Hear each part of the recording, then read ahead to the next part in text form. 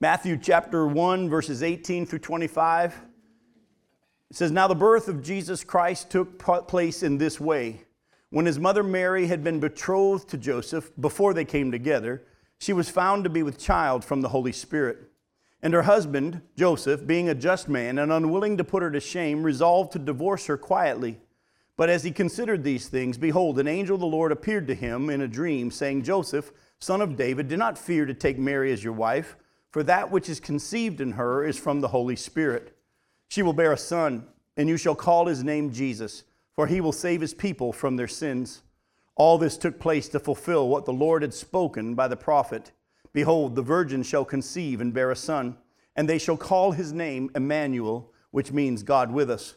When Joseph woke from sleep, he did as the angel of the Lord commanded him. He took his wife, but he knew her not until she had given birth to a son, and he called his name Jesus."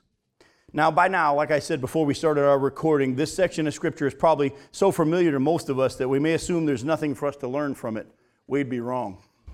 First off, what I want you to do is look at how often in these few verses Matthew goes into detail to clearly point out that Jesus' birth was of a supernatural origin and was not accomplished by human means. Look at verse 18. He says, before they came together. And that means before Joseph and Mary had sexual relations.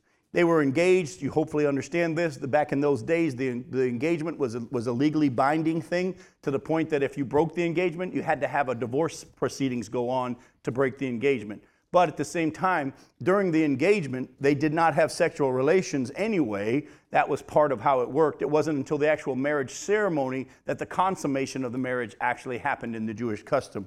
And so they were betrothed and they were engaged, but before they had had any sexual relations. The scripture is very clear that when Jesus was born, Joseph had nothing to do with it. But he's not just there. Look also in verse 18.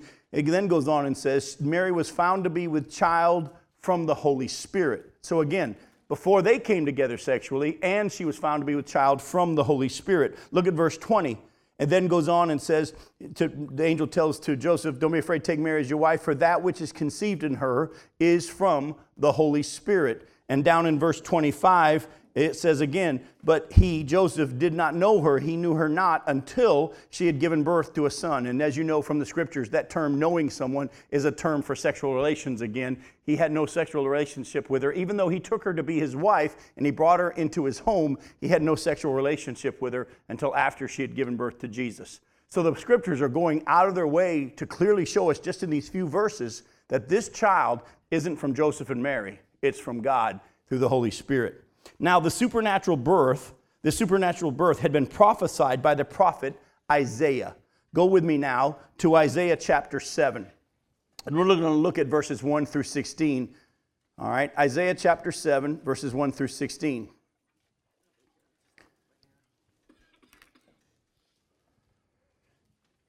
This is Isaiah chapter 7, verse 1. In the days of Ahaz, the son of Jotham, the son of Uzziah, the king of Judah, Rezin, the king of Syria, and Pekah, the son of Remaliah, the king of Israel, came up to Jerusalem to wage war against it. But they could not yet mount an attack against it. Now, to make sure you're still with us here and you're up to speed, who's the king of Judah? No. Ahaz. Look closely. Ahaz is the son. The way that they're wording it makes it a little tricky, so I want to make sure you stick track with me here. Ahaz, the king of Judah, he's the son of Jotham, who is the son of Uzziah. They just told him who his dad and his grandfather was. But Ahaz is the king of Judah at this time. All right, and now we have Rezin, the king of Syria, and Pekah, which is the son of Remaliah. But Pekah is the king of Israel. So what's happened now is the king of Syria and the king of Israel. Isn't that interesting? Remember, the nation of Israel had been divided into two kingdoms, the southern kingdom, Judah, the northern kingdom called Israel. When Ahaz is the king of Judah, the southern kingdom, the northern kingdom goes in partnership with the king of Syria to come and attack the southern kingdom.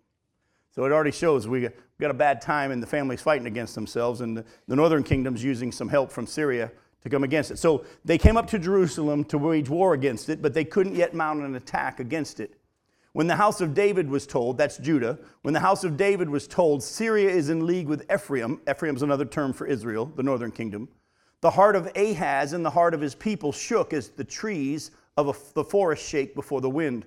And the Lord said to Isaiah, go out to meet Ahaz, you and Shear-Jashub, your son, at the end of the conduit of the upper pool on the highway to the washer's field, and say to him, be careful, Ahaz, be quiet, do not fear, and do not let your heart be faint because of these two smoldering stumps of firebrands at the fierce anger of Rezin in Syria and the son of Remaliah, because Syria and Ephraim and the son of Remaliah have devised evil against you, saying, let us go up against Judah and terrify it, and let us conquer it for ourselves, and to set up the son of Tabeel as king in the midst of it. Thus says the Lord God, it shall not stand, it shall not come to pass, for the head of Syria is Damascus, and the head of Damascus is Rezin, and within 65 years Ephraim will be shattered from being a people, and the head of Ephraim is Samaria, and the head of Samaria is the son of Remaliah, and if you are not firm in faith, you will not be firm at all. Now, before I go on further now, let me just catch you up and make sure you're with us here. The king of Syria and the king of the northern kingdom, Israel, or also Ephraim, come in partnership to come down against Ahaz, who's the king of Judah, the southern kingdom. Ahaz is freaking out. God sends Isaiah with his son Shear-Jashub to go to meet them and to give him a word from God. He says, relax. Don't be afraid. Trust God. Be still.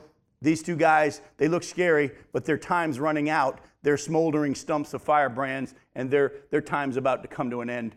And actually, in 65 years, the northern kingdom of Israel won't even exist. You remember in our study of Ezekiel, the Assyrians came and took them off before they came and took away Judah at some point. So he says to them, relax. You're going to be fine. God says so. Just if you're not firm in faith, though, you won't be firm at all. So now, verse 10. Again, the Lord said to Ahaz, ask a sign of the Lord your God. Let it be deep as Sheol or high as heaven. But Ahaz said, I will not ask, and I will not put the Lord to the test. And he said, hear then, O house of David, is it too little for you to weary men that you weary my God also? Therefore the Lord himself will give you a sign. Behold, the virgin shall conceive and bear a son, and shall call his name Emmanuel. He shall eat curds and honey when he knows how to refuse the evil and choose the good. For before the boy knows how to refuse the evil and choose the good, the land whose two kings you dread will be deserted. Now, God comes through Isaiah to the king Ahaz, says, relax, I know it looks like these two nations are coming against you, and they've already planned on who's going to be the next king in Judah. Ahaz, relax. God's made you a promise. You're going to be fine. These two guys aren't going to be able to harm you. And then God says, by the way, if you're really not sure of what I've just said, ask for a sign of any kind that what I'm saying to you is true. And Ahaz looks spiritual, doesn't he? Oh, I'm not going to put God to a test. Was God happy with his response, or was God angry with his response? He was angry with his response. You know why? Because here's a man who won't trust God, but he's acting all spiritual. Oh, I won't put you to a test. Then why don't you trust me? Why don't you trust me? And so God says, I'll tell you what, since you won't ask for a sign, I'm going to give you a sign. Now, this gets pretty cool if you'll stick with me here. God says, here's the sign I'm going to give to you that you're going to be fine. A virgin is going to give birth to a son, and is going to be called Emmanuel, which is God with us, as we know from Matthew. And then he says, before this child grows to a certain age, the lands that you're worried about are going to be deserted. All right, that's the sign from God. Now, keep in mind, this is the prophecy that Matthew, under the inspiration of the Holy Spirit, says was and is referring to Jesus. There's been a lot of debate over the years as to, is he talking about Jesus, or is it talking about Isaiah's son, or is it talking about somebody else's son? There's all this confusion. And as I wrestled over this passage, God gave me some pretty cool insight, and I can't wait to share it with you. How would Jesus' birth, hundreds of years later, be a sign to Ahaz and to Judah as they feared being destroyed as a people by Syria and Ephraim? Again, keep this in mind. Matthew tells us, under the inspiration of the Holy Spirit, Matthew quotes from this passage and says that is referring to Jesus. All right? So now there's no question as to who this child is that the prophecy is talking about. Is it talking about Isaiah's son? Is it talking about anybody else's son? It's only talking about Jesus. And we're going to come back to that in a second. All right, so God says to him, you want a sign, Judah? I'm going to give you a sign. There's going to be a virgin that gives birth, and you're going to be able to call his name Emmanuel. And before this child grows to a certain age, the people that you're worried about won't even exist anymore. The land, well, they will still exist, but the land will be deserted. So how is Jesus' birth, which we know now from history, hundreds of years later, a sign to Judah? It's kind of crazy, isn't it? How's that a sign to them that he's going to do what he said? Well, first off, the word you in Isaiah 14 is referring not just to Ahaz, it's in the plural, it's referring to the whole people of Judah, the house of David, if you will. All right? So when it says you there in Isaiah 7:14, the Lord himself will give you a sign, it's talking about the people of Judah. So also, if God is promising the tribe of Judah that he will give them a sign of a virgin giving birth to a son who is God with us, then this is a promise that the people of Judah must continue until that sign is seen. Don't miss that part. He's saying, you want a sign? I'm going to give you a sign. You're going to, Judah, you're going to see a virgin give birth to a son. And he's going to be God with us. In other words, God said, Judah, you will still be around when this virgin gives birth to a son. You want a sign that I'm going to take care of you and that you're going to exist and that these people aren't going to win against you? Here's your sign. You wait and watch for the day in which you, Judah, see a virgin give birth to a baby.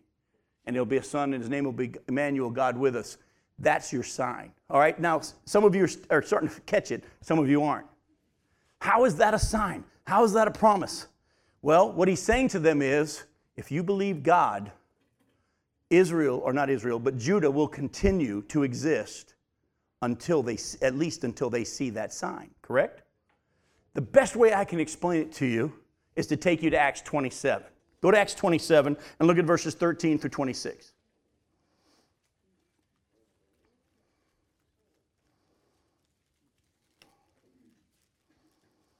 In Acts 27, look at verses 13 through 26. It says, now when the south wind blew gently, supposing that they had obtained their purpose, they weighed anchor and sailed along Crete close to the shore. But soon a tempestuous wind called the northeaster struck down from the land, and when the ship was caught and could not face the wind, we gave way to it and were driven along, running under the lee of a small island called Cauda. We managed with difficulty to secure the ship's boat. After hoisting it up, they used supports to undergird the ship, and then fearing that they would run aground on Syrtis, they lowered the gear, and thus they were driven along. Since we were violently storm-tossed, they began the next day to jettison the cargo, and on the third day they threw the ship's tackle overboard with their own hands. When neither sun nor stars appeared for many days, and no small tempest lay on us, all hope of our being saved was at last abandoned. Now, since they had been without food for a long time, Paul stood up among them and said, men, you should have listened to me and not set sail from Crete and incurred this injury and loss. Yet, now I urge you to take heart, for there will be no loss of life among you, but only of the ship. For this very night there stood before me an angel of the God to whom I belong and whom I worship, and he said, do not be afraid, Paul. You must stand before Caesar. And behold, God has granted you all those who sail with you. So take heart, men, for I have faith in God that it will be exactly as I have been told, but we must run aground on some island. Now, those of you who know this story, Paul's a prisoner being taken to Rome. He's appealed to Caesar. He's going to go through all this stuff. As they get on this ship, he's one of the prisoners on the ship. He even tells them, look, now's not a good time to sail. But the sailors even said, no, I think we know what we're doing better than you, Paul. Shut up, and we're going to sail anyway. And then they get into this hurricane, this nor'easter. They're just getting just totally beat to death. They throw their food over. They throw the cargo over. They're just trying to stay alive. And Paul gets up and he says, look, I just had an angel of the Lord come and appear to me, and he made a promise. And the promise is that I will stand before Caesar. And on top of that, he told me, no one on the ship will be killed. They'll all be spared. If you stay with the ship, you'll be spared. Now, it's going to happen because God said so. but we must run aground on some island. Now, if you know what happens next, go to chapter 28, look at verses 1 through 5.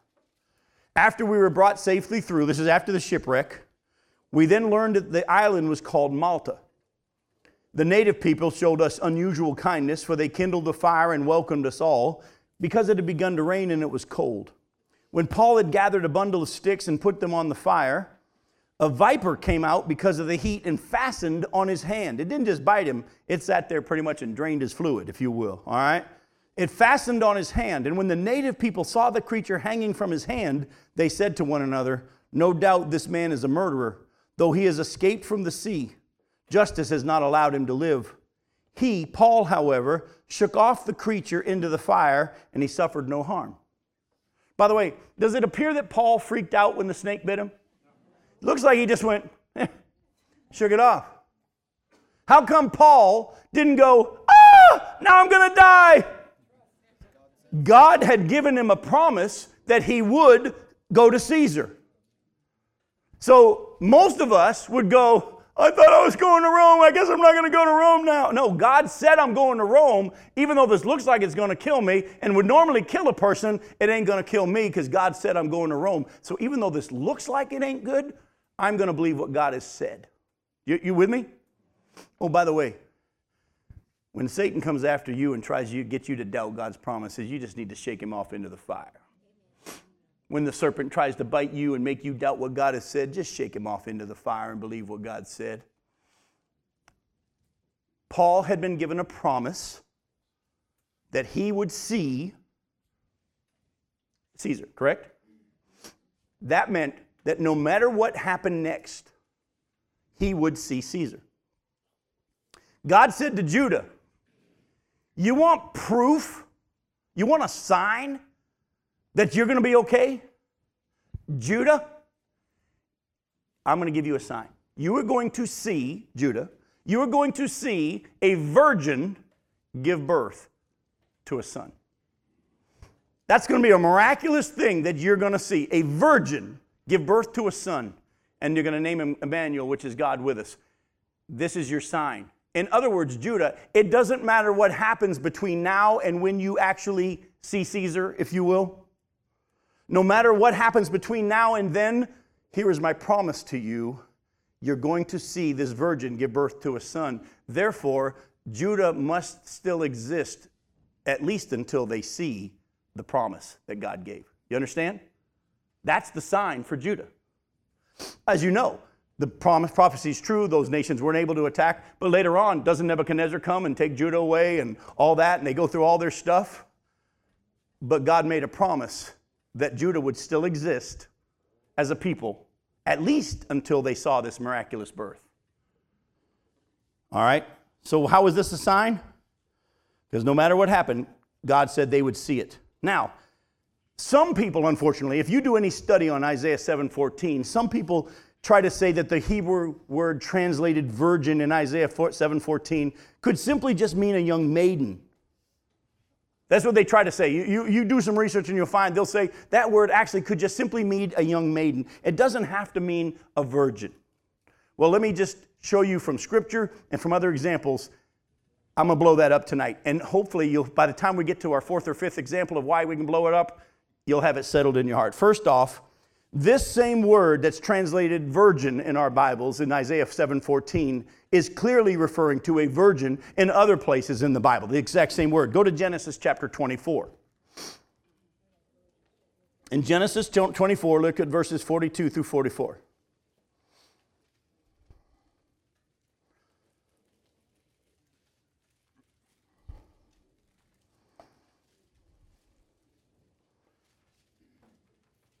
It says, I came today to the spring, and I said, O Lord, the God of my master Abraham, this is the servant of Isaac, all right, or servant of Abraham. I came today to the spring and said, O Lord, the God of my master, if now you are prospering the way that I go, behold, I am standing by the spring of water. Let the virgin who comes out to draw water, to whom I shall say, please give me a little water from your jar to drink, and who will say to me, drink, and I will draw for your camels also. Let her be the woman whom the Lord has appointed for my master's son. By the way, we know who that girl is, right? It's Rebekah. It's Rebekah. But he says, May the virgin that comes out to draw water. It clearly means virgin. Same word translated virgin in Isaiah 7:14. Go to Proverbs chapter 30. Proverbs chapter 30, look at verses 18 and 19.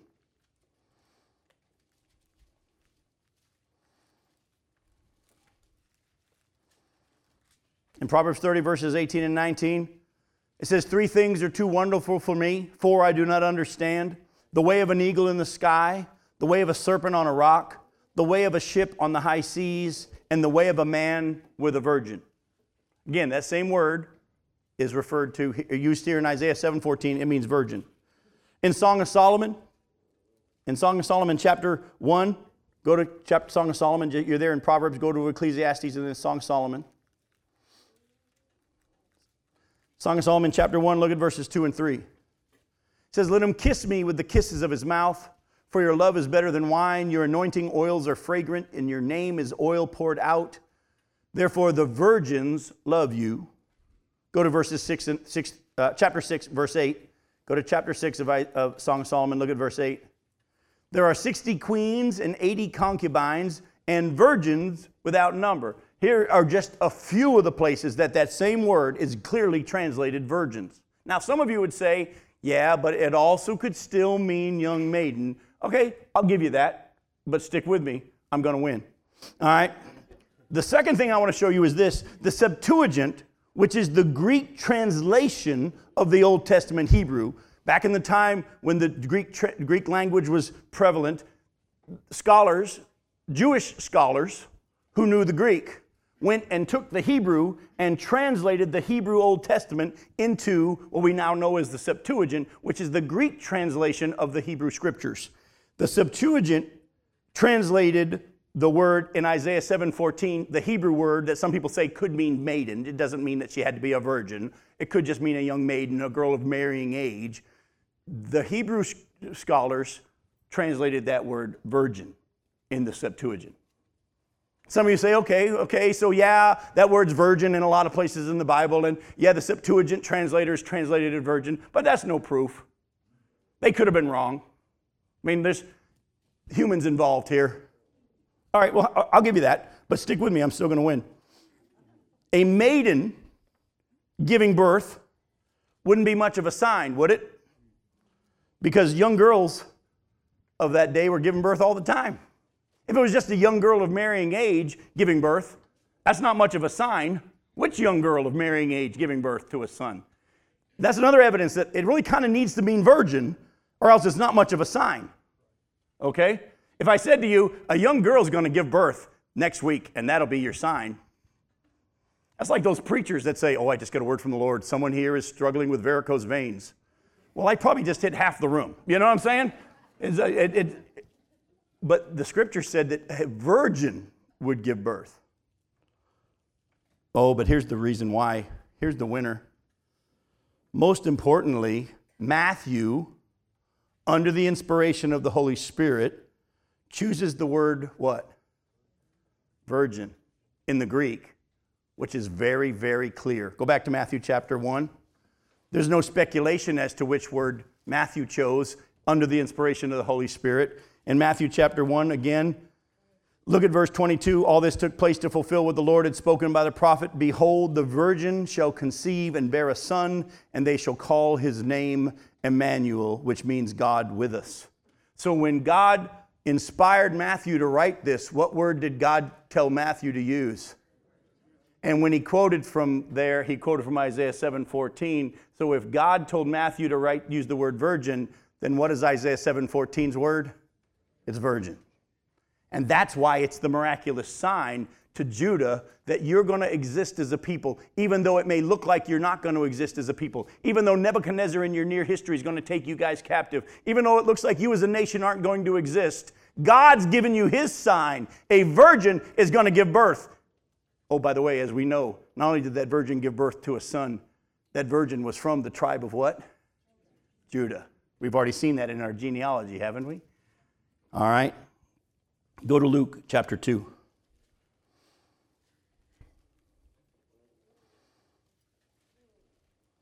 Now, the ESV does not bring it out as clearly in its wording as I think the New King James does at times, but look closely at Luke chapter 2, verse 1 through 5. It says, in those days a decree went out from Caesar Augustus that all the world should be registered. This was the first registration when Quirinius was governor of Syria, and all went to be registered, each to his own town. And Joseph also went up from Galilee, from the town of Nazareth, to Judea, to the city of David, which is called Bethlehem, because he was of the house and lineage of David, to be registered with Mary, his betrothed, who was with child. In the ESV, it doesn't read like Mary was also needing to be registered, but the New King James brings it out real well. Mary also had to be registered because she also was from the house and lineage of David, as we've already seen in our genealogy. If it was only Joseph that had to be registered, he could have left Mary back home, because she was real close to pregnancy or to delivery date. As some of you know, when we were giving birth to our kids, and I did most of the work, but Becky takes a lot of the credit, but she wasn't allowed to travel. She wasn't allowed to travel when she got to a certain point. Remember, a lot of you have been through that. If Mary was this close to giving birth, why did she travel? She could have just stayed home if Joseph was the only one that had to register, but Mary had to come because Mary was also of the house and lineage of David and needed to be registered as well. And that's why she's there. And so this virgin that God said was going to be the sign was from Judah. And Judah still existed at that time. But now Matthew tells us something else. Go back to Matthew chapter 1. Matthew tells us that Joseph thought about breaking their engagement before Jesus was born. Luke doesn't bring that out in his account, but Matthew does. Matthew says that he thought about breaking the engagement and divorcing her because he didn't believe Mary's story about this miraculous conception. Before the angel comes and visits Joseph, all Joseph had was Mary's word. Now Mary had the angel come to her, as we see in Luke's account, and tell her, look, God, the Holy Spirit is going to come upon you. The power of the Most High is going to overshadow you. And the child in you is going to be called the Son of God, the Son of the Most High. Mary all of a sudden is pregnant. I'm sure she had to explain this to Joseph. And her explanation is, trust me, honey, nobody's touched me except God. And this child is from God. Joseph doesn't believe her. He's decided he's going to divorce her quietly. Now, we're going to come back to more about that in just a little bit. I'm going to ask you a question. Can you blame him? I mean, put yourself in his shoes. Your girlfriend, your fiance, you've been remaining chaste. You thought she was remaining chaste. Now is pregnant and tells you, I didn't sleep with anybody. God put this baby in me. So he decides, I don't believe you. I'm going to divorce you. But there's something here in Matthew's account that I think will be valuable for a lot of us. Joseph's reaction was not in a fit of rage. He made no sudden and foolish decision. The scripture says he considered these things. Look at that again. In verse 19, her husband Joseph, being a just man and unwilling to put her to shame, resolved to divorce her quietly. But as he considered these things, behold, an angel of the Lord appeared to him in a dream and then said, don't be afraid to take Mary as your wife. This child is from the Holy Spirit. What she said to you is the truth. I don't want you to miss this. His first reaction wasn't to put her to shame. Thank God Joseph wasn't one of these people that flies off in a fit of rage. I hope none of you are married to someone like that. And if you are, don't you try to nag them into the right behavior. You start praying that God does a work in your husband's life. And I'm just going to shoot straight with you, men. You want me to just be straight with you? The Bible says God hates it when we react in anger and rage. The Bible says it's one of the evidences of the flesh in Galatians chapter 5, verses 19 and following. It says the acts of the flesh are obvious, and it lists fornications and all this stuff and orgies, but it also says dissensions, factions, envy, strife, fits of rage. The Bible actually says that if a preacher is a man prone to fits of rage, he's disqualified from being a preacher. I've told both of my girls, look, I'd rather you never get married than be married to a guy that has fits of rage. I don't want you to live like that. And I want you to hear what the scripture says. Thank God Joseph wasn't one of those guys, because he had every right to have Mary stoned instantly. Go to Deuteronomy chapter 22.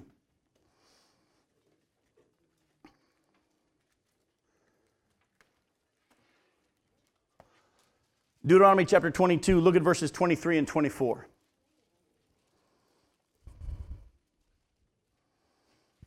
If there is a betrothed virgin, Deuteronomy 22, 23, if there is a betrothed virgin and a man meets her in the city and lies with her, then you shall bring them both out to the gate of that city, and you shall stone them to death with stones.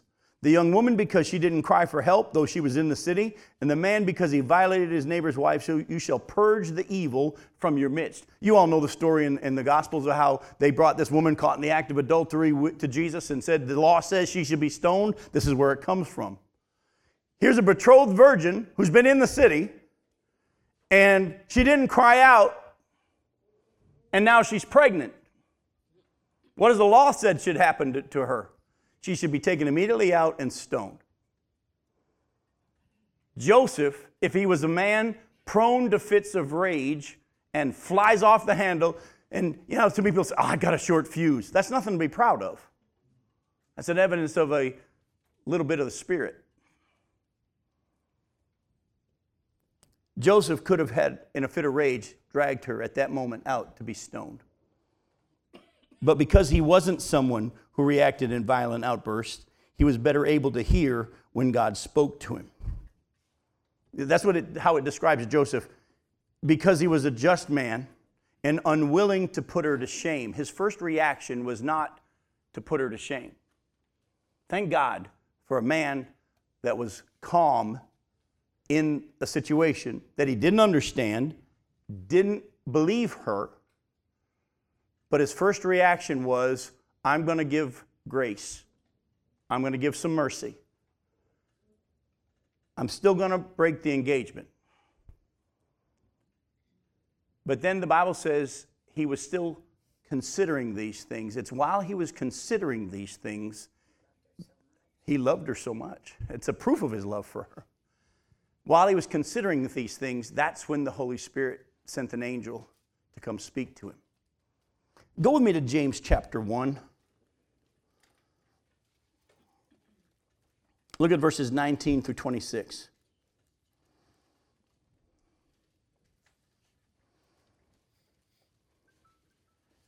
says, know this, my beloved brothers, let every person be quick to hear, slow to speak, slow to anger. For the anger of man does not produce the righteousness of God. Therefore, put away all filthiness and rampant wickedness, and receive with meekness the implanted word which is able to save your souls. But be doers of the word and not hearers only, deceiving yourselves. For if anyone is a hearer of the word and not a doer, he's like a man who looks intently at his natural face in a mirror, for he looks at himself and goes away and at once forgets what he was like. But the one who looks into the perfect law, the law of liberty, and perseveres, being no hearer who forgets, but a doer who acts, he will be blessed in his doing. If anyone thinks he's religious and he doesn't bridle his tongue, but deceives his heart, this person's religion is worthless. The Bible says we should be quick to listen, slow to speak. Why? Because man's anger does not produce the righteousness of God. Go to James chapter 3 and look at verses 7 through 18. It says, for every kind of beast and bird or reptile and sea creature can be tamed and has been tamed by mankind, but no human being can tame the tongue. You think if you got a problem in this area and you're going to try to do better, you're wasting your time. You can't stop it. It's a restless evil full of deadly poison. With it we bless our Lord and Father, and with it we curse people who are made in the likeness of God.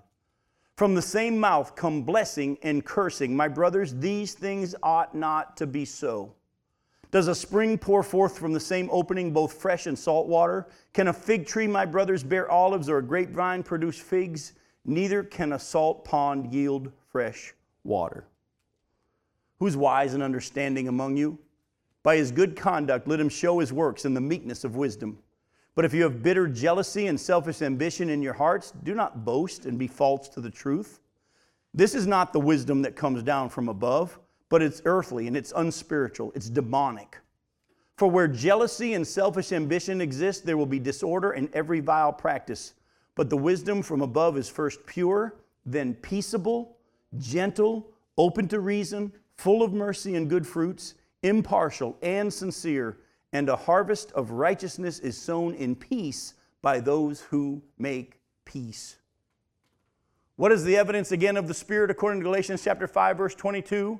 Love and joy and what? Peace, patience, gentleness, kindness, self-control. Folks, the evidence of the Spirit being in our control of our lives is the fact that we don't fly off the handle when things don't go like we think. We don't get quickly angry and make rash decisions and stupid decisions in our anger. And thank God Joseph wasn't one of those kind of guys that flew off the handle. Because if he was, his first reaction would have been to have Mary, oh, and don't miss this, the Savior of the world, put to death. Because, oh, by the way, if he had had Mary stoned, who was inside of Mary? Now, I think because of my understanding of the Scriptures and the sovereignty of God, that if Joseph had tried that, God would have protected Mary and the baby Jesus. Don't think that Joseph could have stopped it. God was going to get his stuff done. We see that when Herod himself tried to kill Jesus, God protected him. But at the same time, just put yourself in Joseph's shoes. What if he had tried to kill the Messiah? Because he was angry. But he wasn't that kind of a guy.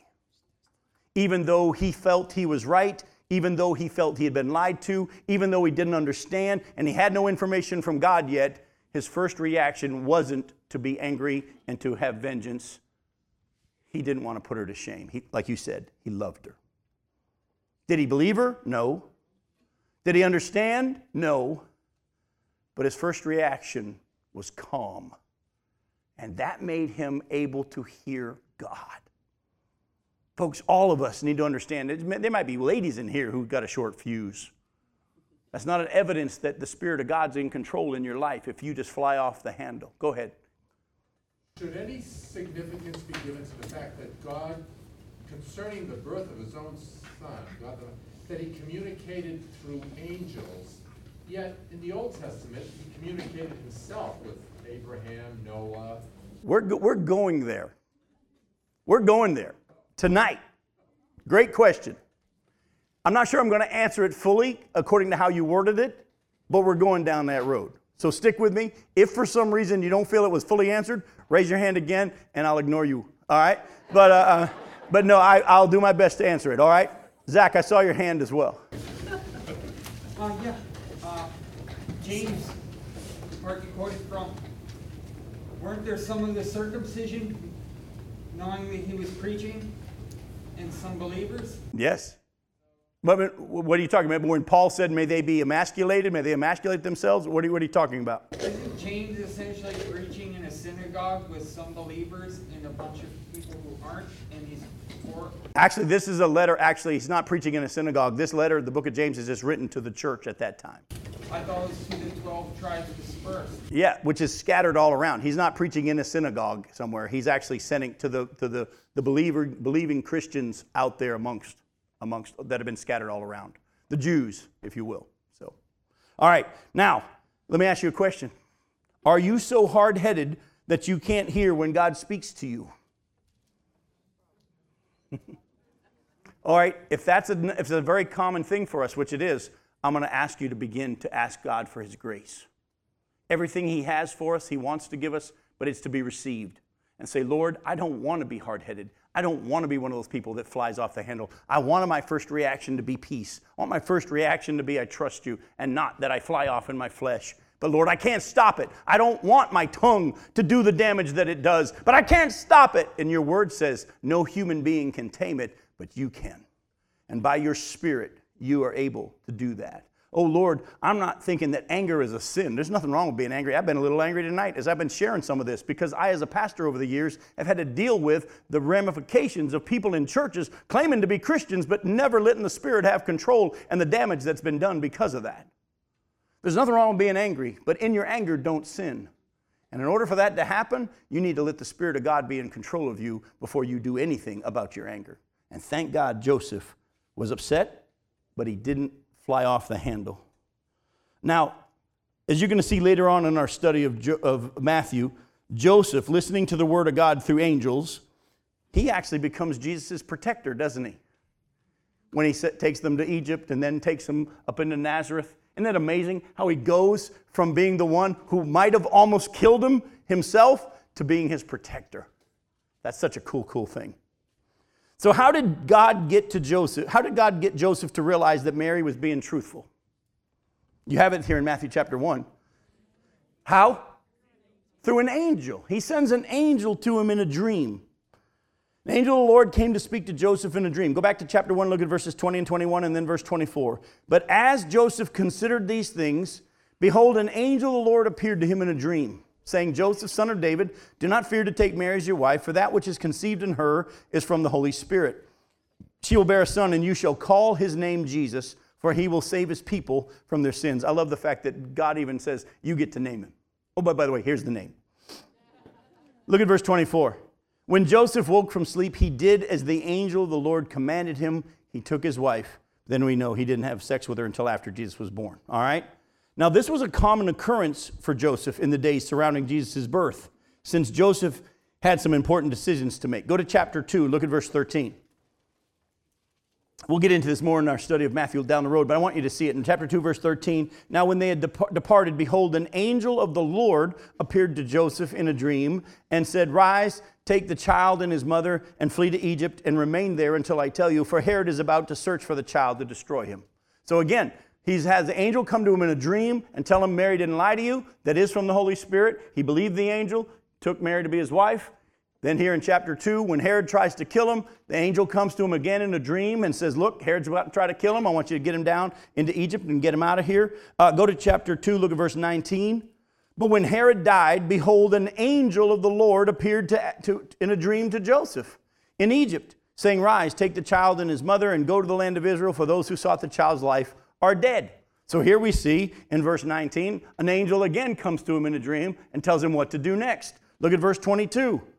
But when he heard that Archelaus was reigning over Judea in place of his father Herod, he was afraid to go there, and being warned in a dream, he withdrew to the district of Galilee. So here we see that this angel that comes to appear before Joseph and tell him, look, Mary's telling you the truth. This child in her is from the Holy Spirit. An angel again comes to him in a dream, tells him to go to Egypt. When he's in Egypt, the angel says, hey, you can head back now because Herod's dead. But then he's afraid because of a relative being in charge. And an angel again tells him, here, what you do, head back to Nazareth.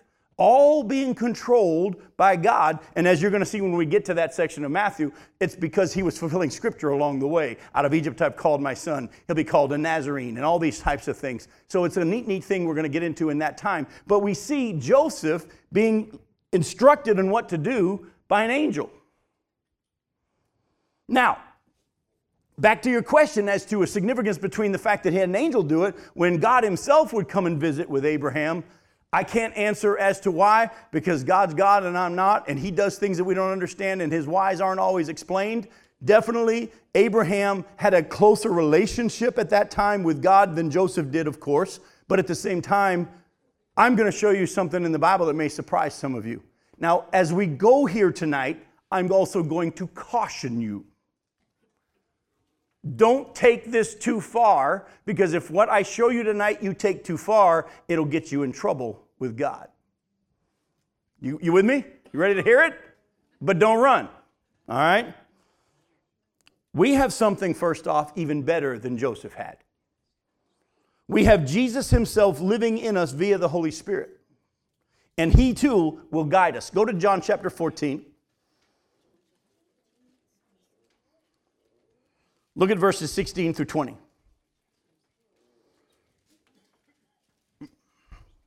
John chapter 14, starting in verse 16, Jesus says, I'm going to ask the Father, and he will give you another helper. By the way, that word another in the Greek means another of the same kind. In other words, just like me.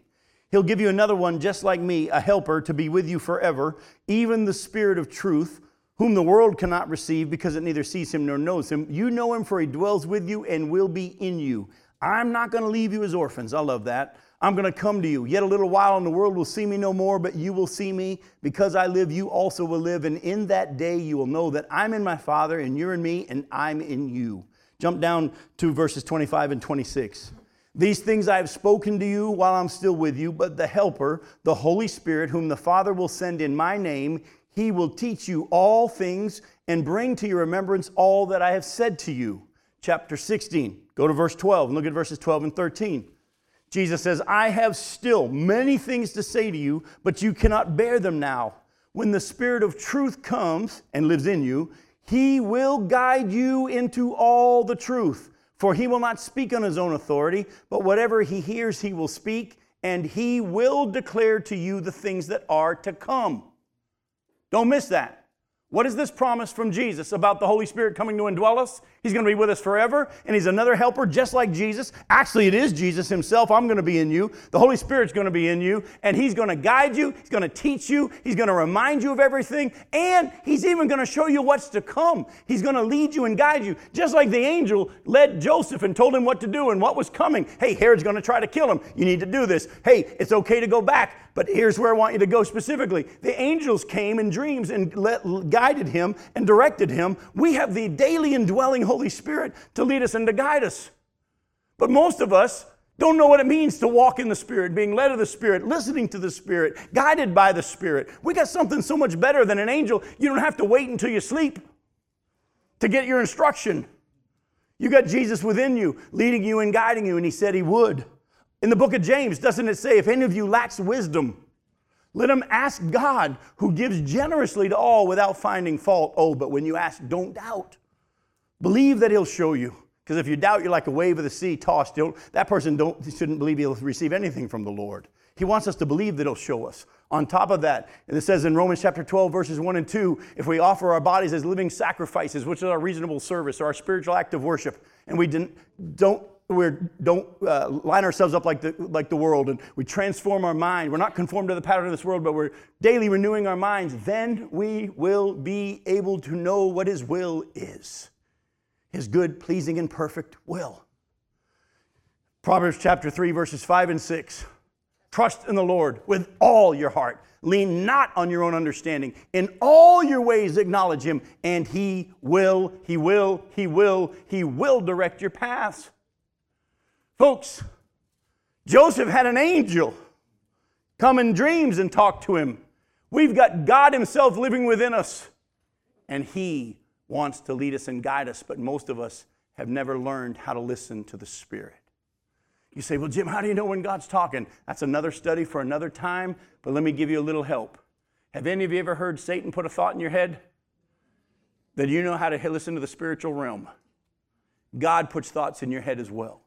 And you learn to take every thought captive. 2 Corinthians chapter 10, verse 5 says, you learn how to take every thought captive and make it obedient to Christ. And you learn to recognize when he's talking and it lines up with the Word. And you start practicing doing what you believe the Spirit is leading you to do. It doesn't go against his Word. I feel like he's telling me to do this. And when you take the baby steps, you learn to recognize it and you get gooder and gooder and gooder. I just did that to bug my wife. It makes her so frustrated when I use bad grammar. But I want to show you something else that may surprise you. Here's the thing that I want you not to run with. That I don't mind you running with. Run with that all you want, what I just shared with you about the Holy Spirit leading and guiding you. But go to Acts chapter 26. Chapter 8, verse 26. Acts chapter 8. Look at verse 26, and we'll read verses 26 through 29. This is after Pentecost. This is after the Holy Spirit has come to indwell the believers. In Acts chapter 8, verse 26, it says, Now an angel of the Lord said to Philip, Rise and go toward the south, to the road that goes down from Jerusalem to Gaza. This is a desert place. And he rose and he went, and there was an Ethiopian, a eunuch, a court official of Candace, queen of the Ethiopians, who was in charge of all her treasure. He had come to Jerusalem to worship, and he was returning, seated in his chariot, and he was reading the prophet Isaiah. And the Spirit said to Philip, Go over and join this chariot. So then, as you know the rest of the story, he goes over, leads him to faith in Christ. The guy says, here's water, kids being baptized. And then Philip is taken to Azotus.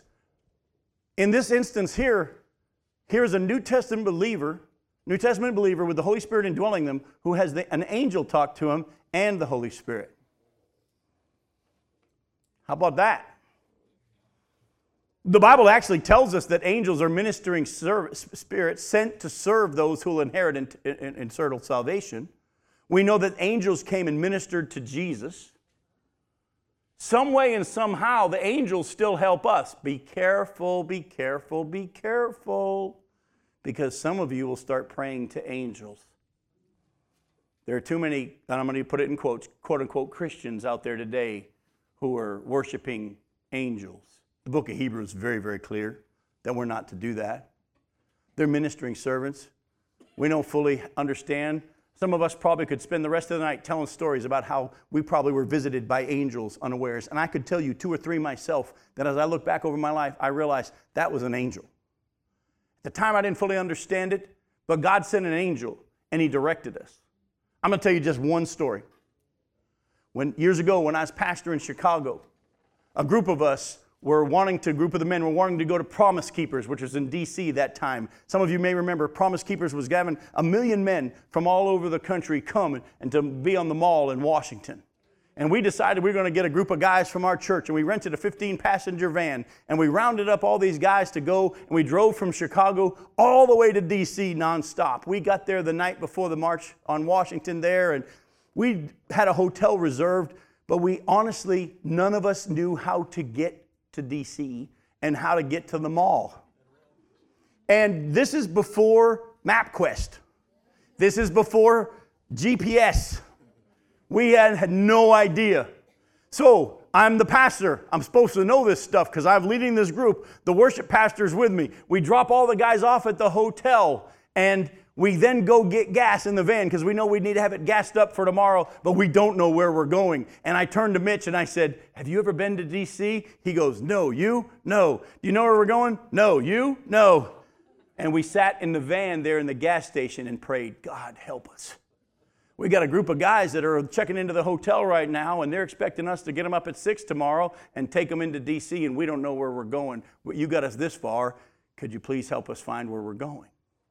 So we're pumping the gas now. We finished praying. We're pumping the gas.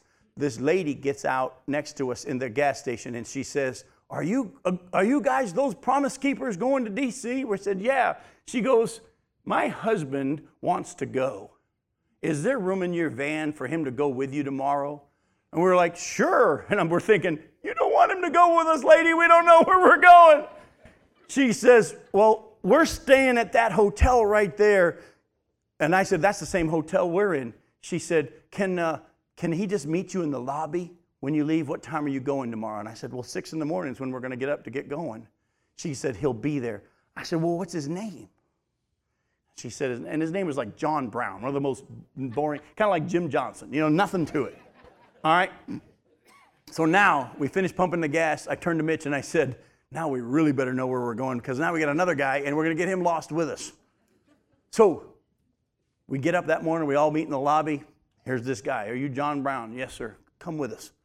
We invite him into the van with us. We're all kind of excited and noisy, and we get in the van and we start driving, and I turned to John Brown and said, by the way, have you ever been to D.C.? He goes, oh, all the time. He said, we got friends there. I'm like, could you tell us where we're going? Because we really don't know where we're going. He said, no problem, no problem. And he showed us, and he took us to a train stop for the subway on the furthest outskirts of the train section. We parked for free. We got on the train, and by the next stop, it was packed with all these people trying to get into D.C. to the mall. And every stop, we were like this in the thing, and nobody could get on. But we were the first ones on the train, and so we were all on it. And we were singing praises to the Lord, and the whole tram was full of people, they're all Christians, and it was pretty cool. We get down into whatever Union Station or Central Station, whatever it's called. We don't know. We were lost. We get down in there, and we were like, where do we go from here? And John Brown says, follow me. So we all follow him, and he takes us up this escalator, and we get to the top, and we're in the city now, and we said, where do we go? He says, look, you just go straight down this road 2 blocks or 3 blocks, and you'll be right there. You can't miss it. And so I said, well, come on with us. He goes, no, my job is done. And I said, And again, the guys are already, the thongs of guys are going. My group's already taken off. And I turn away from him, and I go, in a split second, I got to convince him to come with us. And he was gone.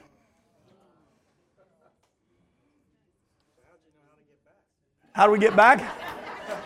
I paid very close attention, and I've been dropping breadcrumbs all the way back.